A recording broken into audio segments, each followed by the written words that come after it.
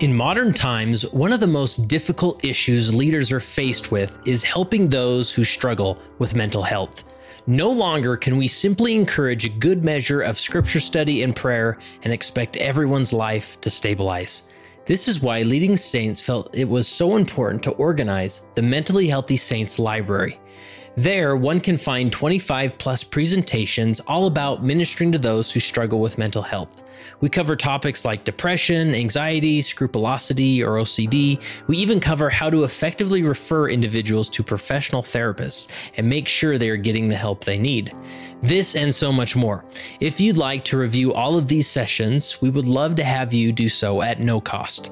You can visit leadingsaints.org/14 and get access to the full library for 14 days. You'll also receive access to all our virtual libraries where we cover additional leadership-related topics. So click the link in the show notes or simply visit leadingsaints.org/14.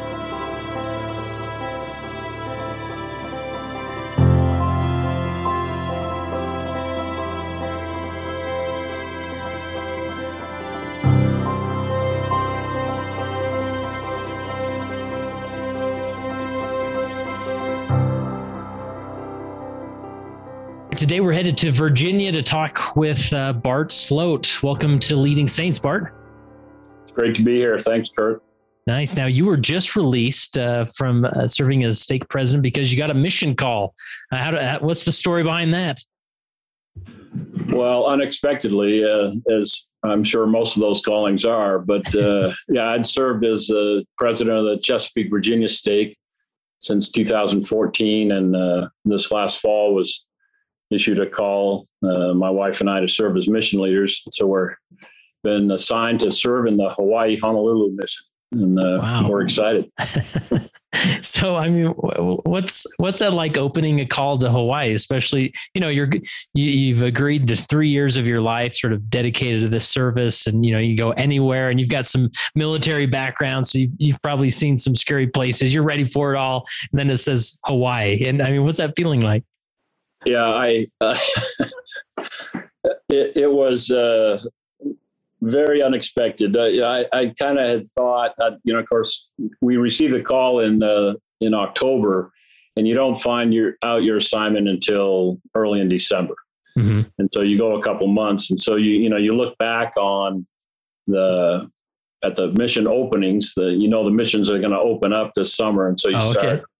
Then that went through the family, and they all made their guesses as to where we're going to be assigned to serve, and no one guessed Hawaii. A lot of guesses in the Southwest United States and other places, but and I've of course I've had a lot of people ask me why, how did you get assigned to Hawaii? And nice.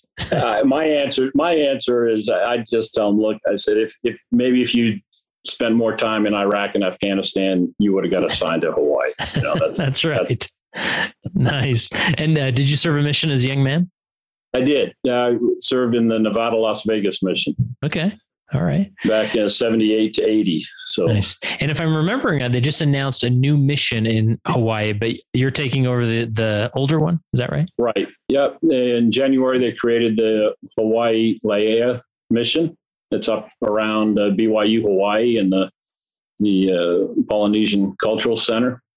So they have about 5 stakes up there with that new mission, and we have the rest of the Hawaiian Islands. So nice. We're excited. We'll do quite a bit of island hopping for 3 years. Yeah, I bet. So let's just start with a little bit of a foundation of your background and whatnot, because we're going to explore, different leadership opportunities you've had, from being a bishop, stake president, and other responsibilities as well, especially as a Marine. But where's a good introduction for Bart Sloat here? Well, I think it goes to my parents. And it's a classic tale. It's kind of, reminiscent of Elder Uchtdorf's talking about his wife's family's conversion, the last floor, last door. Mm-hmm. It was 2 missionaries in 1961 on the coast of Maine, had parked their car on the edge of a small town and tracked it all day. This was in March. So March is a nasty month, especially in Maine, and wet and cold. And they tracked it all day with no success and come back. And we're just about back to their car. And there was this one house that was left, a long driveway kind of out in the country. And one of the missionaries turned and said, let's just go home. And the other one said, no, let's just go knock on that door so we don't have to come back out here again and get it over with.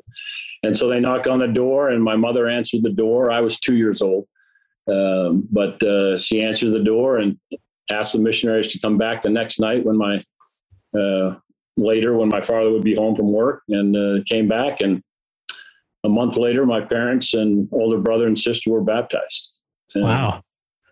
And, from this perspective now, one of the things that I most marvel at is that my parents, Harley and Clara Sloat, from that day, they were baptized April 8th, 1961, and they never looked back. They were all in from day one. And that's been one of the great blessings of my life. Nice. And then when did the decision as far as your military service come into? Was that something you always planned to do? Yes and no. My father was a Marine, served in World War II as a young man, 17 years old. Everyone served. People forget that in December of 1945, there were 12 million Americans on active duty.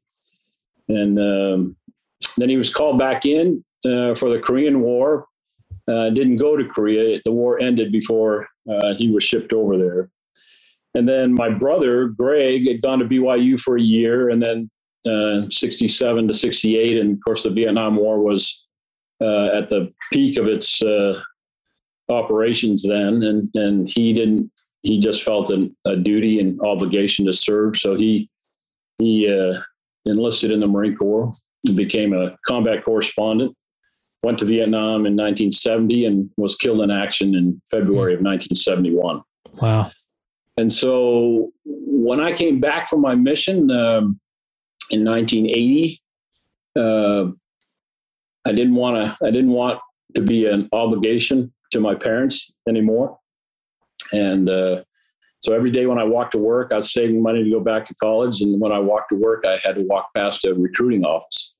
And so finally one day I just walked in and to see what the opportunities might be. And of course, the only one I talked to was a Marine, because that was in my DNA. I couldn't walk into any of the other branches of the service. So yeah, that's what brought me into the Marine Corps. And after a couple of years in, I was able to get into the Marine Enlisted Commissioning Education Program, ended up at the University of Utah, was commissioned in 85 as an infantry officer, and spent 32 years on active duty.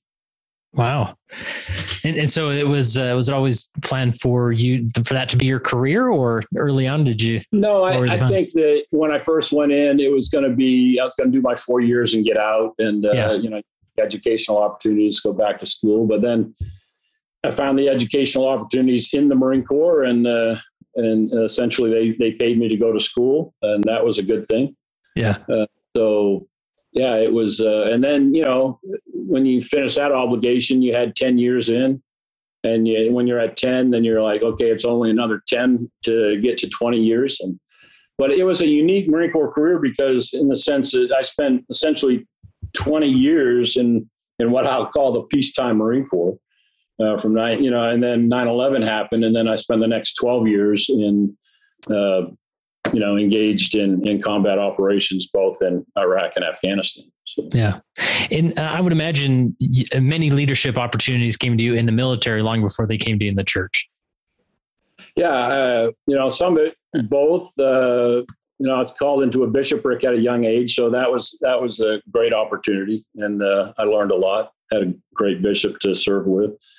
But yeah, the Marine Corps, becoming an infantry officer, I commanded, started out with a rifle platoon, commanding about, 45 Marines, and then served as a company commander. So you've got about 100 160 Marines under your command as a company commander, and then had the opportunity in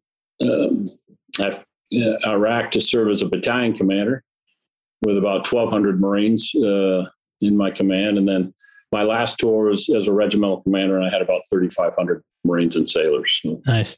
And so a lot of opportunities. I bet.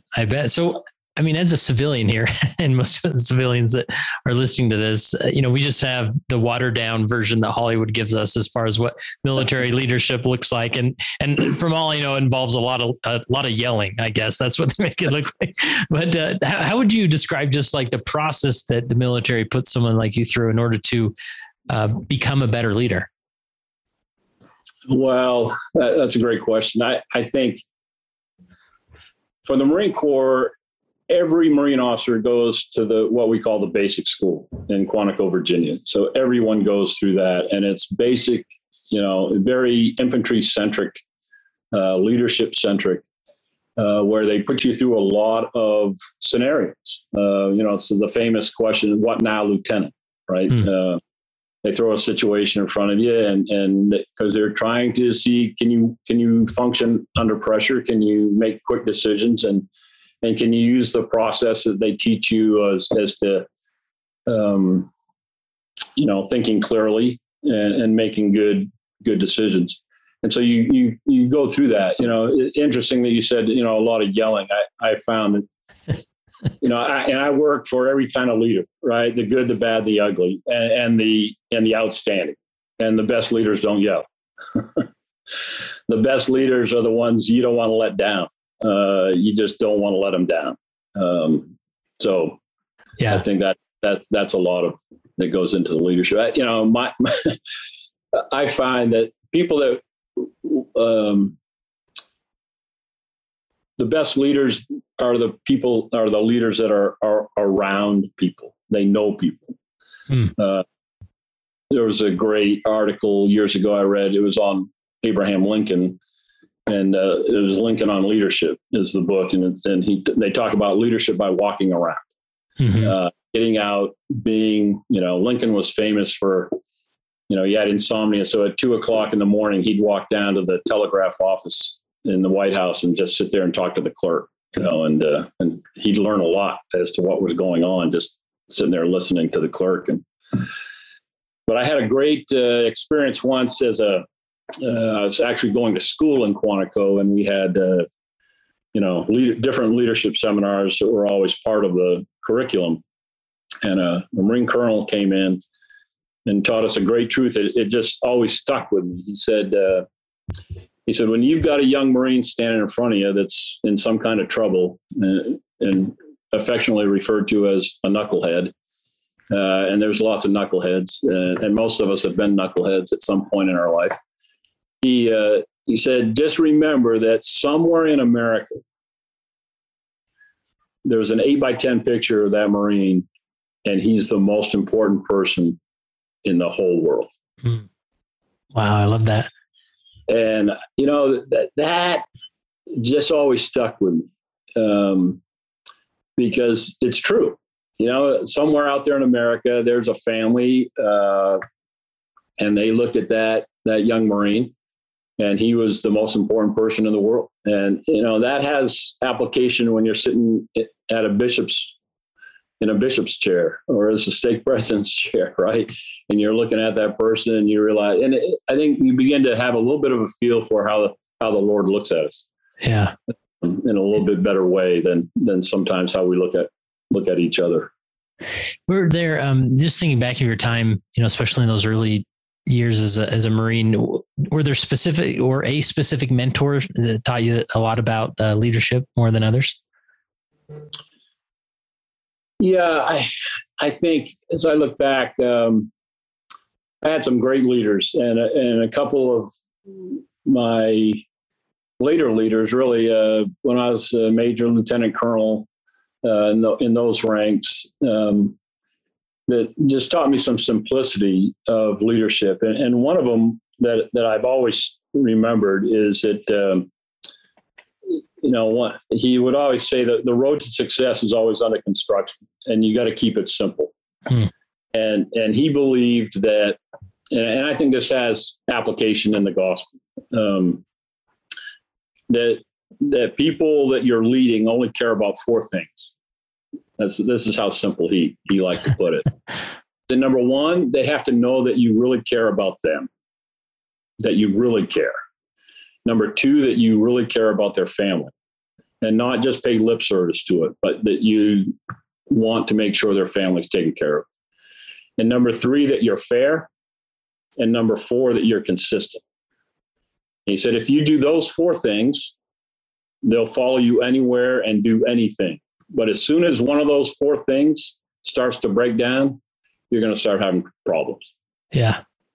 Yeah. And that's such a foundational thing, that obviously it's not that you don't figure out leadership when you're in a tough spot in a battle and you're under fire, right? Like you've got to build this foundation and connection and whatnot, so that in those moments that are the most crucial, they'll be more than willing to trust and to follow. Yeah.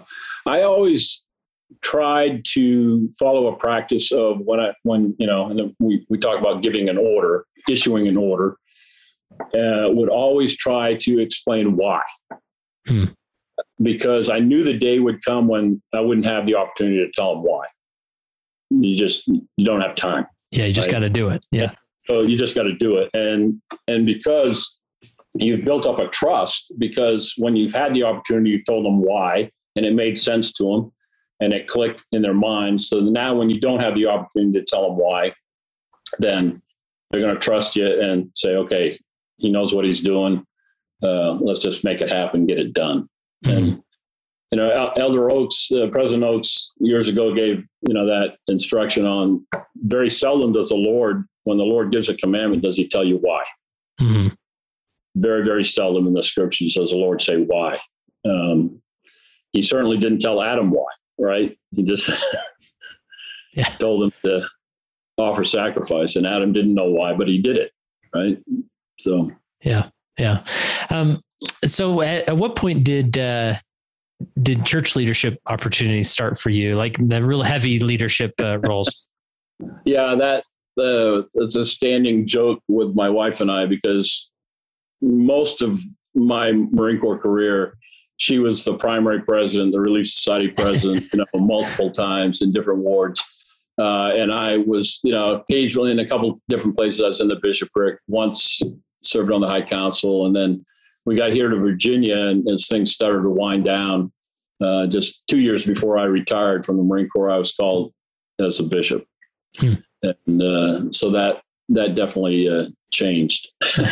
Nice. And I found that, I found that some of my leadership techniques in the Marine Corps did not work as leadership techniques as the bishop of the ward. Okay, that I definitely want to get into. Before we jump there, is there anything else about your early, your military career, I guess, in general, that we need to make sure we mention before we move on? Well, there are some really satisfying things that come about as serving. One of the things I just share with listeners is that I remember in 2004, we opened a girls' school in Jalalabad, Afghanistan. And, I can still see there were probably 30, 35, maybe 40 little girls, probably, ages maybe 8 down to 5, all lined up waiting to go into the school. And they're all holding hands in this long line. And it was just heartwarming because they had never had the opportunity to go to school before. Right. There were no schools for girls. And so just to see that and those kind of things, when you have impact on people's children, their understanding and their view of you changes. When somebody does something good for your child, you view them differently. And it's just, I think that's universal across the world. And so when you help a child, it changes opinions. There was just a quick story. In 2004, there were, as units would change, there was a Utah National Guard unit that was leaving Afghanistan and one that was coming in. So they have about a 2-week turnover before while one comes in, they do a extended turnover. And so that one Sunday in Bagram Air Base, we had church, we had a priesthood meeting, and there were over 200 members of the church. And I thought this is probably April of 2004. I thought this is probably the largest gathering of priesthood in Afghanistan ever. Right. Yeah. And probably, may never have happened after that. Who knows? But there was this one, he was getting ready to go home, but they'd been in a medical unit, and they'd had a set up at a forward operating base to support some special forces units. And they would do some medical care for some of the local people from time to time when they could, but primarily they were there for the American servicemen. Well, this one night, he was actually an imam, comes in with this little girl, his daughter, who was probably about 4 or 5 years old, and she'd fallen into a fire pit and burned both of her legs quite significantly.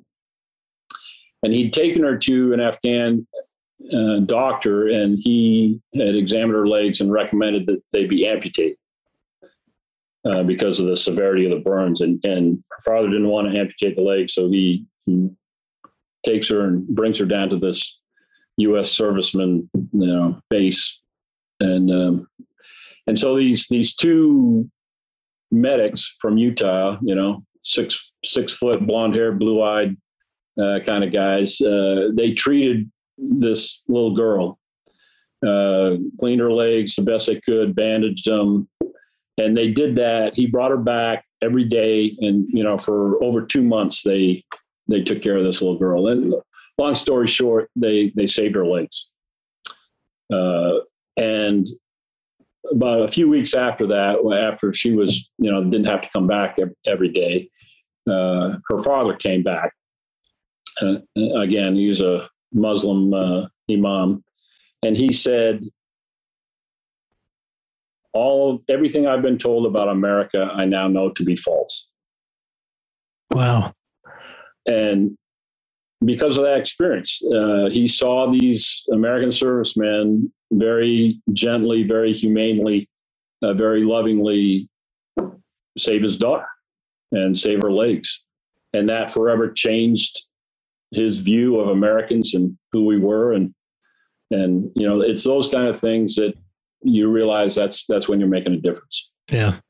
And then, so were these like official deployments to Afghanistan, Iraq that you had? Or? Yeah. Okay. Yeah. I did roughly about 9 major deployments. In the Marine Corps, when we say major deployments, that means 6 months or more. Most deployments were 6 or 7 months. Yeah. Anything else around that military career that we haven't touched on? Oh, I think that's something. Yeah. I Okay. think that's good. Cool. You don't want to hear too many war stories. Well, I will say though that, and this goes back to when you say teaching about leadership, and you've heard it before because who was it? Viktor Frankl's his famous quote on, there's a space between stimulus and response, right? And in that space, we have the ability to choose, and in that choice lies our growth and our progress. And of course, in the military, teaching that, between stimulus and response can be a split-second decision, right? And teaching leadership is about, that's why repetition is so important, right? That you do drills over and over and over again so that you can do them with muscle memory. You don't have to think too much about it. And I was having that discussion recently with some youth. And of course, it's probably lost today because none of them learn how to drive a standard transmission. Right? I know, right? It's a lost art. But do you remember the concentration it took to drive I remember thinking I'd never get it. I just thought my brain was not built for this. Yeah, that's right. And then, at some point you stop thinking about it. Right? Yeah. It just becomes automatic. Well, it's those kind of repetition, those kind of drills that you seek to learn, so that space between stimulus and response is that you make the right choice. Yeah. And do that. But so I think there's a lot about leadership in that. Yeah. I mean, that's something that all leaders could sit around and think about, and revelation will flow, the more you think about just that concept. Yeah. So tell me about just transitioning, you've had this career of just dynamic leadership in the Marines and some of the best leadership training, I'm sure, that's out there. And then transitioning to, being a lay leader in your local congregation. So, I mean, what did you try? You mentioned some of these things and you realized it was very different. Yeah. What stories come to mind? I'm embarrassed to say it, but I remember the very first ward council that I sat down as the bishop, right? Newly set apart bishop. And I'd been in ward councils before. And this is so, I'll just state up front that now I realize I was 180 degrees off. But first time I sat there, I can remember looking around the table, everyone's there, primary, relief society, young men, young women, we still had young men then, presidency, elders quorum, high priest, group leader, et cetera. And I can remember saying, look, stay in your lane. Okay. Okay. That's something we preach all the time in the Marine Corps. The Marine Corps, I didn't want the logistics officer telling me about operations. Okay, you stay in your lane. Just tell me about logistics. Can you support the operation? And so I transitioned that into, the ward council and told everyone to stay in their lane. I don't need the Relief Society president telling about, the elders quorum, what they need to do. And now I realize, there are no lanes, right? Yeah. And so as stake president, I can remember, repeatedly saying, there are no lanes. If you feel prompted to say something, you need to say it because there's somebody here that needs to hear it. So please speak up. And then, then you always look around the room and say, okay, who hasn't commented here today? Let's hear from them. Yeah. So yeah, that was something that didn't transition well. What about just in general, the things that you felt more prepared for? Were there certain habits or, assignments or circumstances that you felt you were more empowered to lead in? Yeah, well, funny about that is, Marines are young. Most of the Marines you're leading are, 18, 19, 20 years old. So, and, usually not all that mature, right? Yeah. So the youth, dealing with the youth was pretty natural. And being around the youth, both the young women and the young men. And that was, to me, probably the most joyous part of, and I love, where the brethren have led us in the transition, doing away with the young men's presidency and getting the bishopric, fully invested. And it's a paradigm shift in the church, right? It's as one of the things I did as stake president. Every time that we'd call a new bishop, after he was sustained, and then at the end of the meeting, I would stand up and I would call the bishop up to stand up beside me at the pulpit. And I'd say, okay, now everyone here that's 18 years old and younger, please stand up. So all the youth, the primary children, all the youth, they all stand up in the congregation. And I say, put my arm around the bishop and say, if you're standing up right now, this is your man. This is your man. And if you're sitting down right now, this is not your man. And, love it. And it's, we're getting there, but, and you have to teach bishops too. Bishops, you have to resist having those adults come into your office and spend, repeated time in your office. You've got to push it off, if that's the right word. Maybe that's not the right word, but you've got to reassign it to the elders quorum or the Relief Society. and let the person know that, they've done what they needed to do. And now they need to lock in with the Relief Society president or one of her counselors, or the Elders Quorum president, one of his counselors, and move forward. Yeah. But it's a paradigm shift. And yeah. And well, I love that, just creating that visual, that experiential moment, in front of the ward of really, having those youth and those children stand up and sort of drawing that line, saying, this is where I want your focus or whatnot. And obviously there's other things outside of that, but yeah. And to be truthful, I did it more for the adults than I did for the youth. Yeah, sure. What I was really saying was, if you're sitting down right now, leave the bishop alone. Leave the bishop alone. There are times you need to come see the bishop, and you'll know when those times are. But for the most part, I love where it's going. Yeah. And anything else that you did as far as if there's any question most recently that we've received at Leading Saints is around this transition, sort of that emphasis of the bishop having a higher emphasis on the youth, and, the Elders Quorum president, Relief Society president, sort of taking a larger role in a ward. Is there anything else you did to really make that work? Because I feel like there's a lot of wards sort of floundering, or stakes as well. They're trying to figure out the best way to execute that.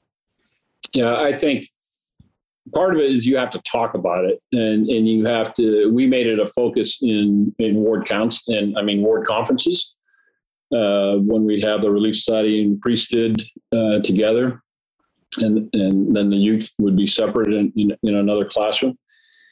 And we talked mostly to adults about the fact that the Elders Quorum the Elders Quorum president has priesthood keys, and he can receive revelation and guidance to help counsel you and help you move along the covenant path.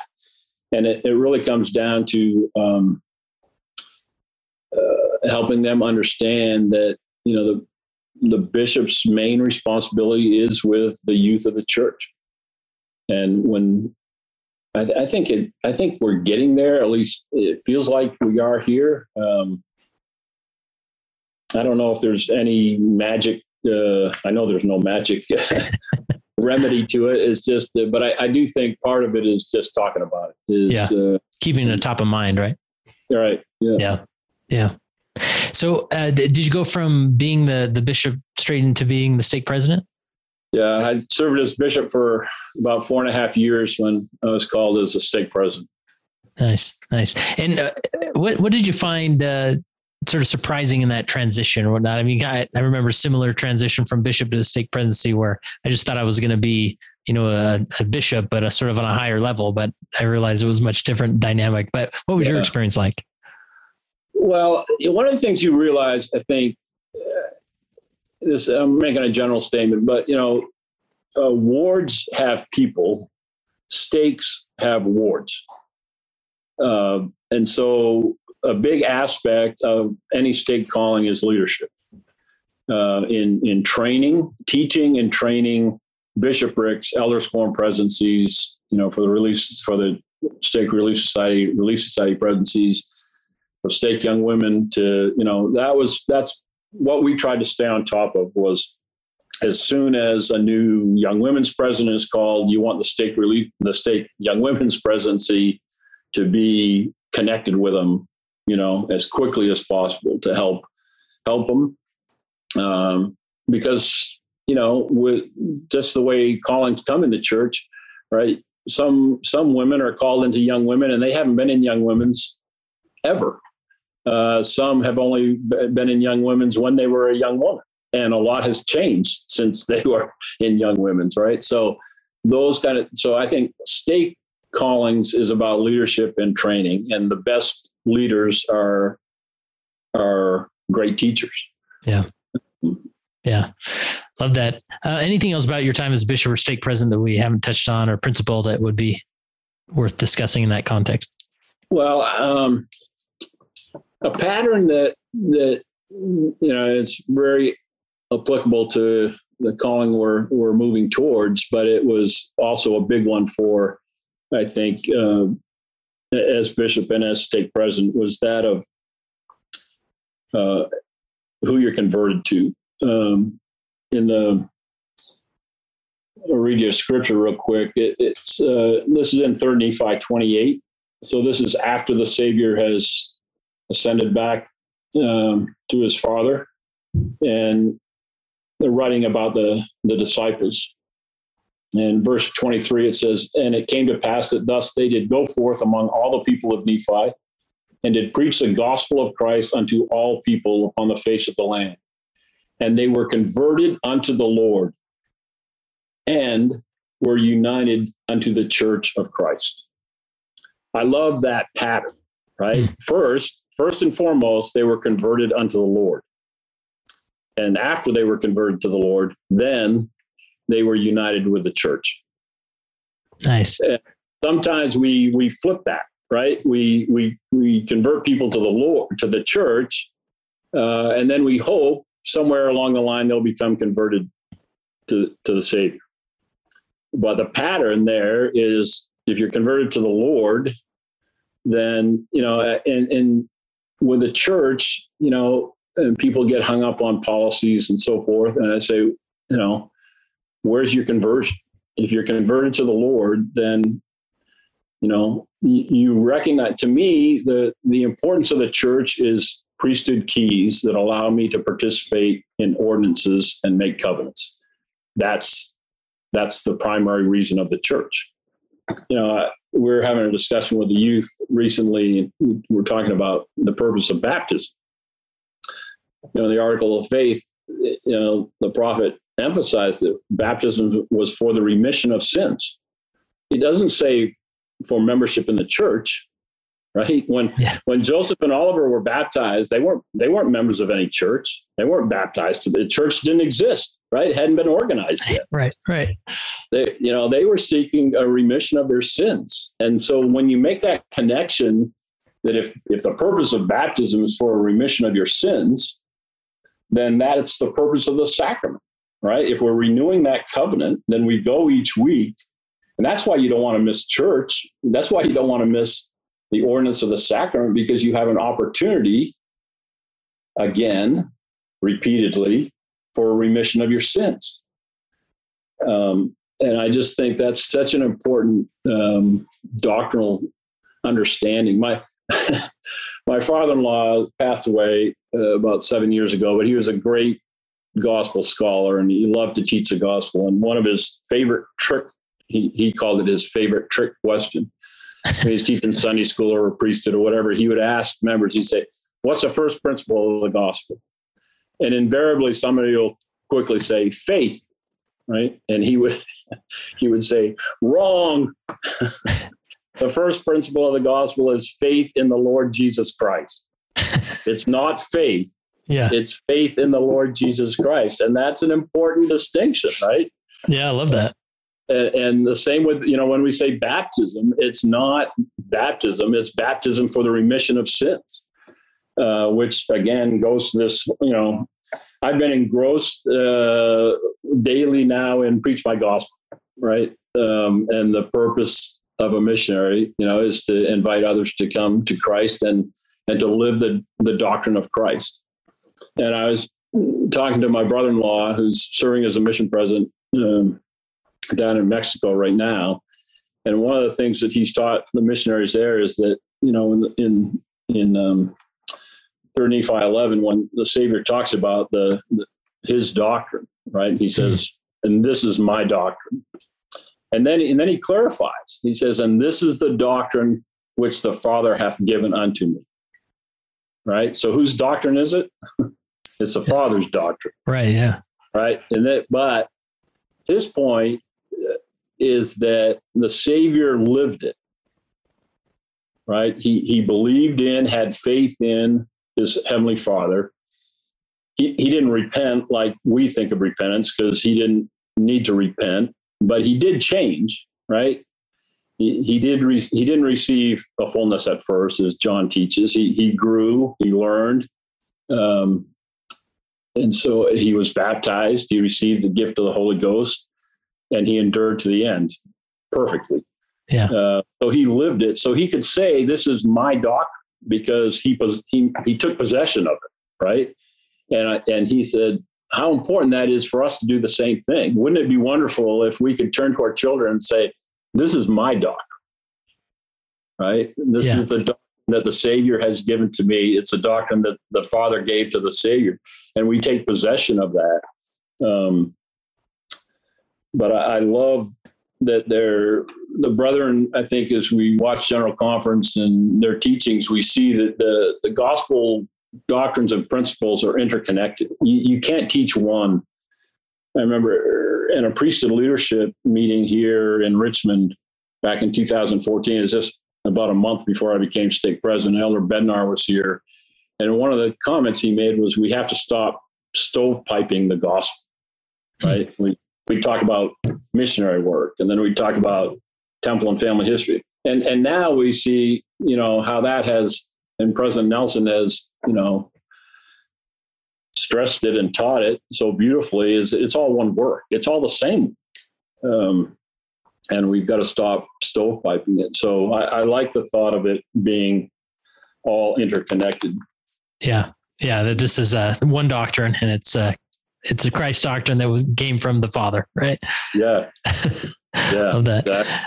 So I'm just curious, like walking into this next role, this is obviously a full-time role for 3 years. And, if there's any organization or program or whatnot that is at least somewhat familiar or similar to a military process, full-time missionaries might be it. To me, kind of served, in that way, helped me grow up, and, it was an intense experience and whatnot. I would assume I'd have a similar or more intense experience with the military and whatnot, but nonetheless, it was a very formative experience for me and many others. And so, what are your thoughts? We all know that we're completely naive to these roles until we're about 6-7 months into them. But just for the sake of discussion here, what are you thinking, like walking into this, and should your missionaries be intimidated by your Marine experience here? Well, interestingly enough, if you've noticed, and maybe this I've gone against that for doing an interview, but you notice that when they do your bios now in the church news, it doesn't say what your profession was. Oh yeah, yeah. They used to, They used to have your profession, but now with mission presidents they don't. But that aside, I think. I was joking with my sons. I said, I was going through the missionary handbook. It says you get up at 6:30, and I'm thinking 6:30. Reveille was always at 5. Why are we sleeping in for an hour and a half? Oh boy, nice. You're gonna have them running on the beach. That won't be a change that we'll make. But we had a good laugh about it anyway. And, nice. One of my sons said, "Dad, you'll be the only mission president will be sent home a day after you get there." But nice.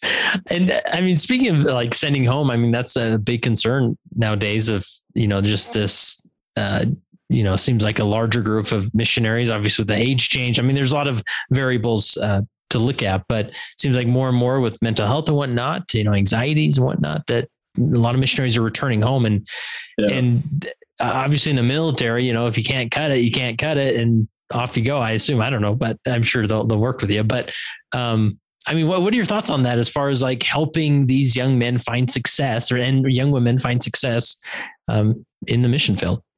That's, to me, it's the primary purpose. Is to do everything that we can as husband and wife to help love them and help them and do everything we can to keep them there, and help them to know that the Lord is there, and help them find a way to better tap into that, to receive His help, and to feel of His love and mercy, and realize that they can do it. And there is a lot of help. There's counselors, and the church has done just an incredible job of making that more and more available, and a lot more help to mission presidents than there were even just 4 or 5 years ago. What's out there now. So I think that's, to me, I had an experience as stake president, I had a young man that was serving, and boy, he wasn't out, I don't think 6 weeks, and the mission president called me. And we joke about this, but man, as a stake president, you just hate getting calls from mission presidents because it's never good. They never call you up to tell you, hey, just want to let you know what a great job this missionary is doing. Maybe you should try that. See how it goes. Yeah, I've made a note. But they, a lot of them that I've mentioned it to, they all say, yeah, I should do that. But they've got their hands full. But anyway, he called and we worked with this missionary, and, about 6 months later, he called me again, and I was having struggles. And about the third time he called with this missionary, I remember I said to him, I said, President, I said, you've done all you can, send him home. I'm thinking about his companion. I'm thinking about, the impact it has to the work. I said, just send him home. And he said, no, he said, I'm not quite ready to do that. And he made it. He served his complete mission. He served 2 years. He came home. He was a changed person. He wasn't the same young man that I set apart. And a couple months ago, I called that mission president up, and I told him, I said, I just done a Temple Recommend interview with this young man, and he was going off to college, and he's just in a good place. I said, I just want to thank you for hanging in there.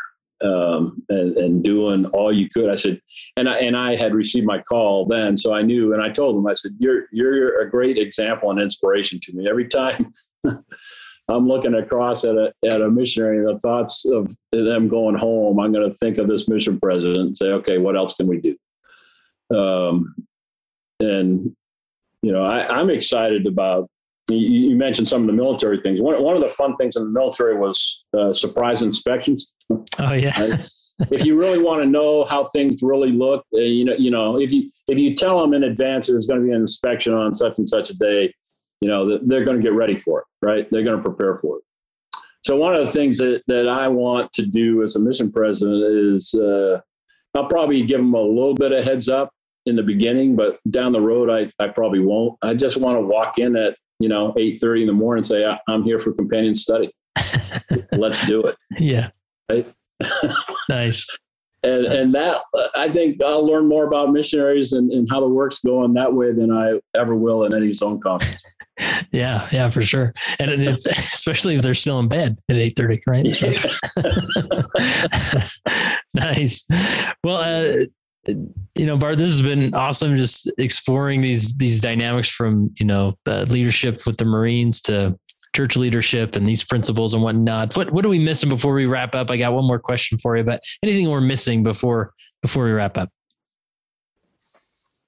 No, I love the simplicity of going back to, you got to really care about them, whether that's a member of your ward or a member of your mission or your member of your team that you work with. That's universal. You got to care about them. You got to care about their family. Yeah. And being fair and being consistent with people, it's most adults have had the experience of working with somebody that's not consistent, and boy, that's hard, right? When you don't, if you've ever worked for a Jekyll Hyde kind of person, you don't know who's behind the door when you walk in the morning. That's tough. Yeah. And so, when you think of following the Savior, we know that the Savior is consistent. He was loving. He was caring. He truly cared about, we see that throughout his ministry, of truly caring about individuals and their families. And that makes all the difference. Awesome. Well, Bart, last question I have for you is, as you reflect on your time in leadership, both with the military and in church leadership, how has being a leader helped you become a better follower of Jesus Christ? I think one of the things that I've often thought about, right, there's a lot of different echelons of command, right? We talk about platoon, company, battalion, regiment, division, so forth. In the church, you got ward, stakes, so forth. there was in Combat Operations Center, from the battalion level on up, we always had a sign somewhere in the operations center. There was a sign. Sometimes it was just made on a cardboard box, and sometimes it was, something a little more official, but it would say, "What do I know? Who needs to know it? Have I told them?" Right? What do I know? Who needs to know it? Have I told them? You can save yourself a lot of heartache, a lot of headaches by following that. And it's true in the church, and it's true. And one of the key things in those that it sometimes took me longer than it should have to learn is that always assume that higher headquarters knows something you don't know. And always assume that your subordinate commands know something you don't know. Right? And because that's the truth, that, at the ground level, there are things going on that you don't have a full picture on, and higher headquarters are seeing and hearing some things that you don't. And you realize in the church that that's true in all leadership. That's why the councils are so important, whether it's a bishopric meeting or a young men's presidency or a ward council, state council, it's that. And so when you realize that the source of which we're seeking that inspiration is the Lord, and he knows all things. And so the beauty of the councils that I think in leadership that helps me follow Christ better is to realize that in the discussion, the inspiration and revelation will come. President Nelson has said, good revelation is dependent on good communication. And it is, as you have these discussions, and you counsel back and forth with one another, then the Lord is able to steer you in the right direction, and you'll hear it, you'll feel it, and you'll see it by having the discussion. If you don't have the discussion, if you don't have the counsel, you're often not going to find it. So I think, I think leadership is realizing that we don't know it all, and the Lord does. And if we'll go to him and be humble, prayerful, then he will, in his timing, make it known to us. And sometimes, of course, we want everything right now, and that's not always how he works. In fact, it's usually not how he works.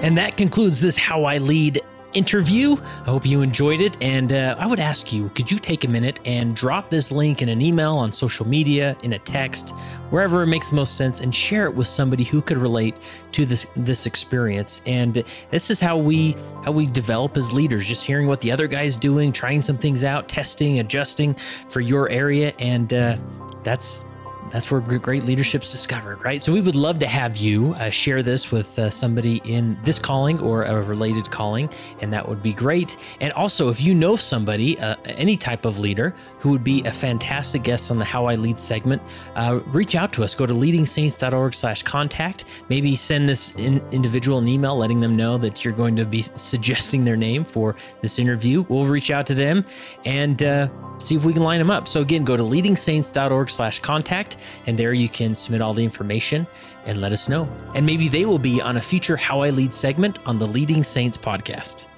And remember, to review the Mentally Healthy Saints library, click the link in the show notes or go to leadingsaints.org/14.